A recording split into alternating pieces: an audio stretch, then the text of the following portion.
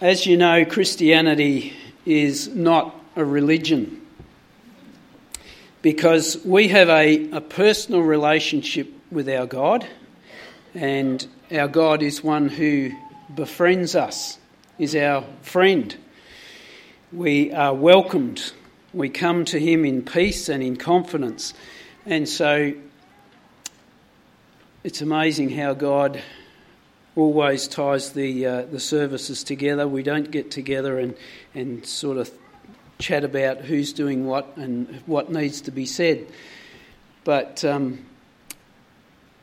what does your relationship with God look like?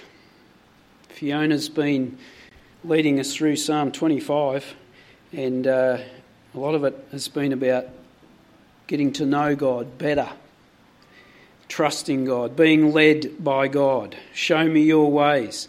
What does your relationship with God look like? If somebody was to ask you, describe your relationship with God, could you do that? What's it look like? All other religions around the world are just that. They're religions. They're not relationships. And people never know whether they've pleased their God. And they come to their God in fear. They come to their God with a sense of hopelessness. In all of the other religions, before Christ, those who sought to worship the God of the Hebrews also came lacking confidence. For most of them, they didn't know God. Most of them didn't have a personal relationship with God.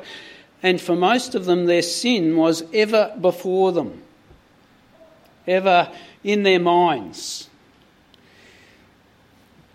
And this sin that was ever before them robbed them of their peace with God.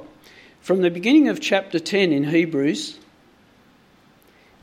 this highlights their predicament.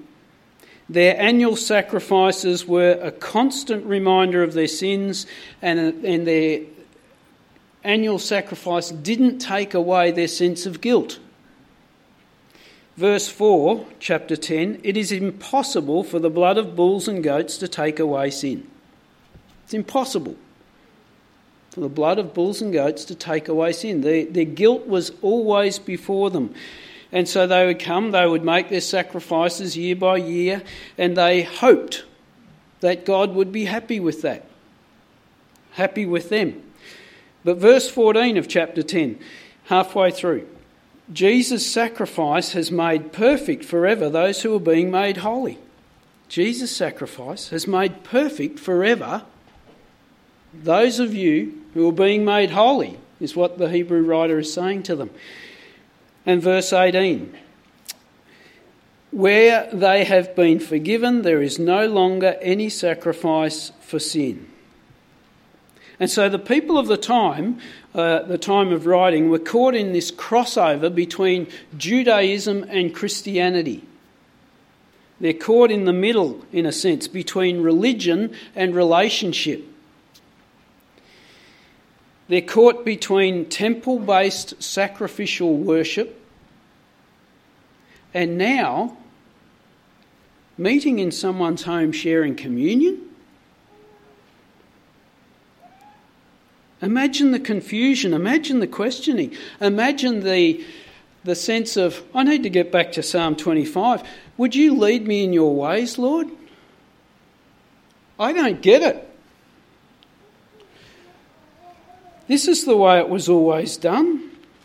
And so this is why the Hebrew writer writes the way he does. But imagine the freedom and the joy as the people come to understand and come to receive Jesus Christ, come to receive the Holy Spirit, come to a point where they love and appreciate God, Him coming to them and they starting to get to know Him personally, to meet with Him anywhere, at any time, in peace and in confidence, no longer in fear. And so we come to our reading today based on the words that have all come before, particularly chapters 9, the start of chapter 10, where the writer is basically saying, Because of all of this, then let's do that. Because God has, then let us worship him in spirit and in truth. Since we have a relationship with God, then what does our worship look like? And the same question applies to us. Since we have a relationship with God, what does our worship look like? And we'll begin at verse 19 through to 21 at this point. Therefore, brothers and sisters, since we have confidence to enter the most holy place by the blood of Jesus, by a new and living way opened for us through the curtain, that is, his body, and since we have a great priest over the house of God, and the sentence hasn't finished, but we'll stop at this point. Since we have confidence, since we have a great high priest, we have confidence to enter into God's presence because our confidence is in the precious blood of Jesus. And we were thinking about that 2 weeks ago. The precious blood of Jesus. Our confidence is in the perfect blood of Jesus given in our place, such that our sin has now been removed.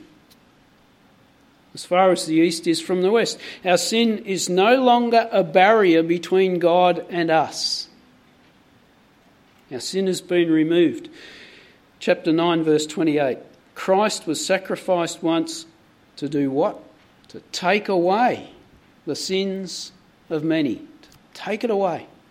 Remove our sin. Our confidence is in the perfect blood sacrifice of the perfect Lamb of God, who's opened up the new and living way into the Holy of Holies through the torn veil, that is, through Christ. For we come into the most holy place.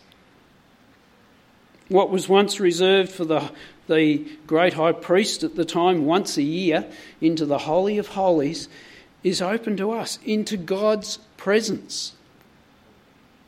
Through the new and living way, it's been opened up for us. The old is now dead. We're under a new covenant. As Jesus said, this cup is the new covenant in my blood. And Jesus also said, for my Father's will is that everyone who looks to the Son and believes in him shall have eternal life, and I will raise them up at the last day. A new and living way, because Jesus is the way, the truth, and the life. The curtain was torn in two to help the people understand that the way to God is now through faith in Jesus. This must have been a radical paradigm shift for the Hebrew people. And so we're no longer held back by fear. And we were singing about that this morning. No fear. But we come to God confident that he's not about to strike us down. As it was for the priest as he entered into the Holy of Holies, still in fear. Am I going to do something wrong and God strike me down? Our confidence is not in ourselves, but in the grace and the mercy of our loving Father. No matter how sinful we may have been, how sinful we may be, if we come humbly before him, he will receive us. We can be confident of that. He will receive us. Praise God. So don't let your shame or your guilt stop you from coming to God. You might have a sense of shame or guilt because of whatever you've done or you've said. Don't let that stop you from coming to God. He wants you to come to him. You can have complete confidence that he's ready to receive you, ready to commune with you. You need to be aware that you are loved and accepted. Because of this new and living way, we're invited to draw near to God. since we have confidence in the power of the blood of Jesus, and since we have him as our great high priest, verse 22. Let us, because of all of this, since all of this, let us draw near to God with a sincere heart and with full assurance that faith brings, having our hearts sprinkled to cleanse us from the guilty conscience. The sin's gone, the guilt is gone. Having our bodies washed with pure water. This is actually less of an invitation than more of a command or a recommendation. Because this is the new way, because we have confidence in Jesus' blood, then let's draw near to God. Let's not remain afar off. Let's draw near to God. Let's approach him with sincerity, with earnest appreciation, with genuine thanksgiving. Let's not take what God has done for us for granted. Let's not come flippantly or superficially because he is a holy God. He is deserving of all honour and respect. But let's draw near to God. Since this, then that. Because our faith is in the saving power of God. Because he has saved us. That he does call us into his presence, and he calls us to spend time and to get to know him better. Faith that we are forgiven, that we stand before him with a clear conscience. We no longer carry the guilt that once burdened us down. Faith that our baptism has made public to everybody around us that we trust in God.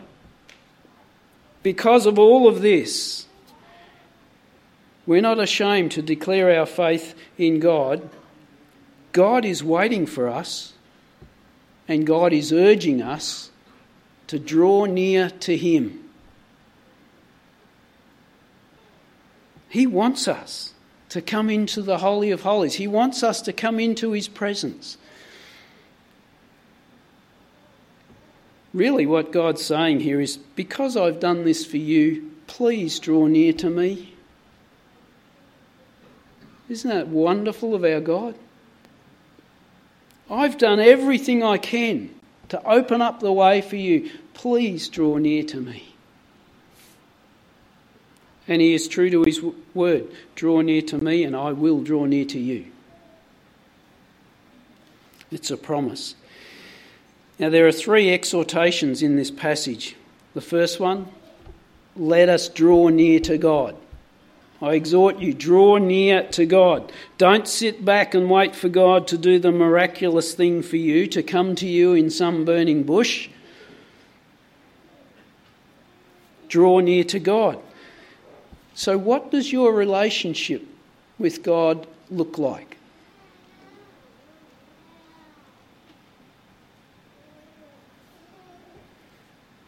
This is the first step in our worship of God. The next comes in verse 23. Let us hold unswervingly to the hope we profess, for he who promised is faithful. We live in an ever-changing world, a world of hopelessness. You look around our world today, a world of chaos, a world without hope, a world often driven by fear. This ever-changing world. For those without a faith in God, they have no hope for their eternity, and they have often no hope for today. They feel like a ship without a rudder, being tossed about on the sea of life. Their only confidence is in their own strength or wisdom, but at times feeling so weak and powerless. Our faith in God is not something that we can drum up by our own efforts. The full assurance that faith brings comes as we draw near to God. Draw near to God and you will have a full assurance. And so our faith is in our faithful God. Our faithful God, who is the same yesterday, today and forever. Our God who can be trusted, our God who is almighty, all-powerful, all-knowing, everywhere present. He's the one in whom we can place our hope to see us through this life into the glory of eternally being in his presence. So as we live our lives in worship of him, let us hold unswervingly to him, drawing near to him, growing to know and appreciating him more and more each day. In other words, developing and fostering our relationship with him. Again, what does your relationship with God look like at the moment? Are you developing? Are you fostering that relationship? Because relationship means two-way communication.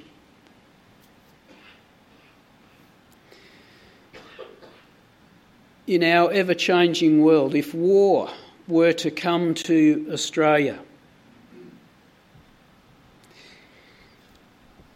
if you are to face financial ruin, if we receive the terminal diagnosis, for those with kids, if our kids reject us, and for some as they experience it, if it were to happen to you where your kids no longer want to even make contact with you.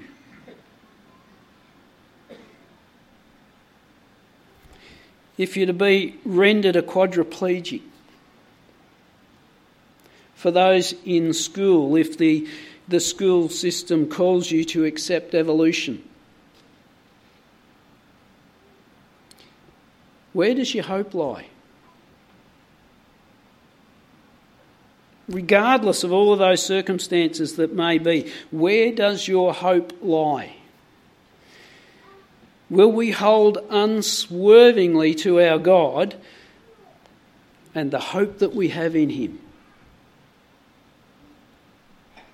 For he who promised is faithful. He who promised does not break his promises. The third and final exhortation comes in verses 24 to 25. Since this, then that, let us consider how we may spur one another on toward love and good deeds, not giving up meeting together as some are in the habit of doing, but encouraging one another, and all the more as you see the day approaching. Let us spur one another on and encourage one another. And so this expands our worship of God from the individual to the corporate. We're to live out what we believe in relationship with one another. Worship involves all aspects of our lives. Our whole lives are to be lived in worship of God, not just what we offer on a Sunday. Worship is not just a private experience. It's to be lived out for others to see and for them to be the beneficiary of. And so my worship of God is not just for my benefit, but it should benefit you. It should be a blessing to you.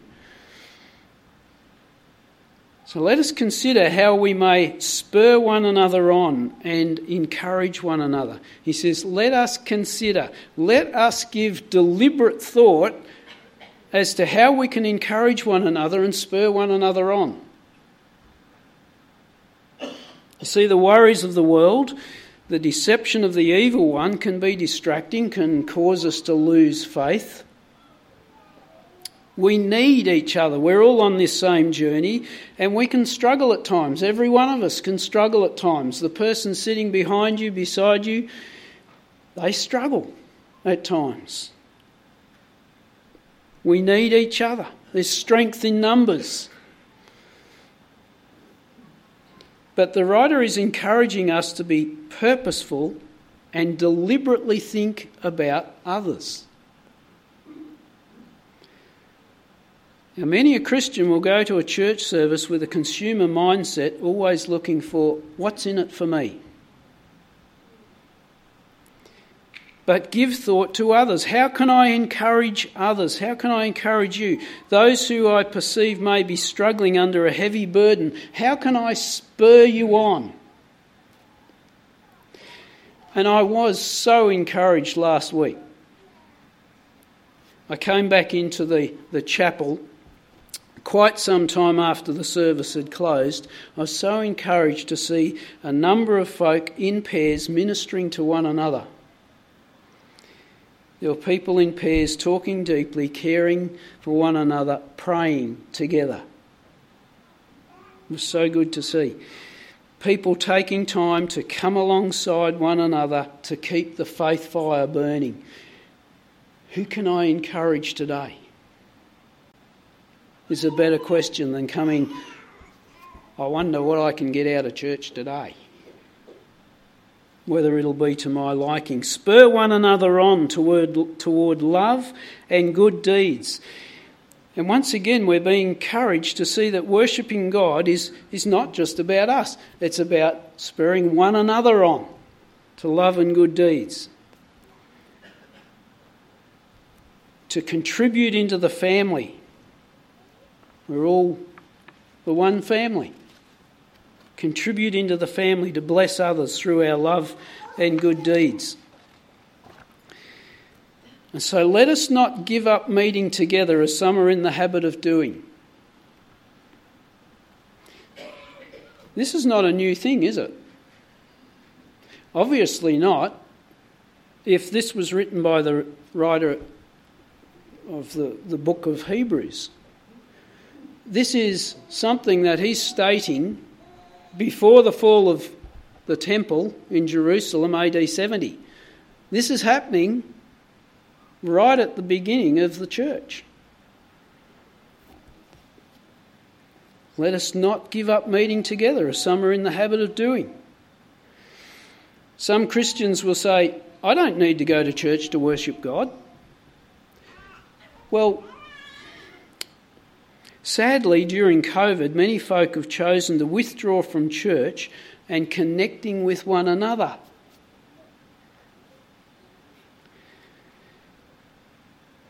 Sadly too, during COVID, many folk have forgotten to encourage one another and to spur one another on.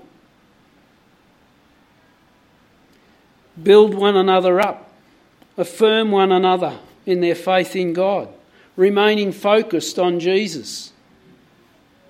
Instead, unfortunately, they've let vaccinated or not vaccinated, masked or not masked,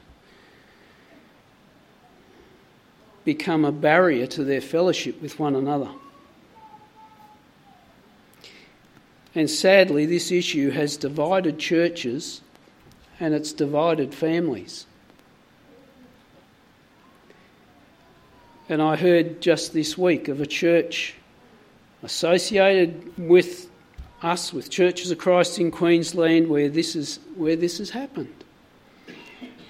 And blood brothers are no longer talking to one another because they hold a different point of view. This should never be. And it highlights how our worship of God is not just an individual experience, is it?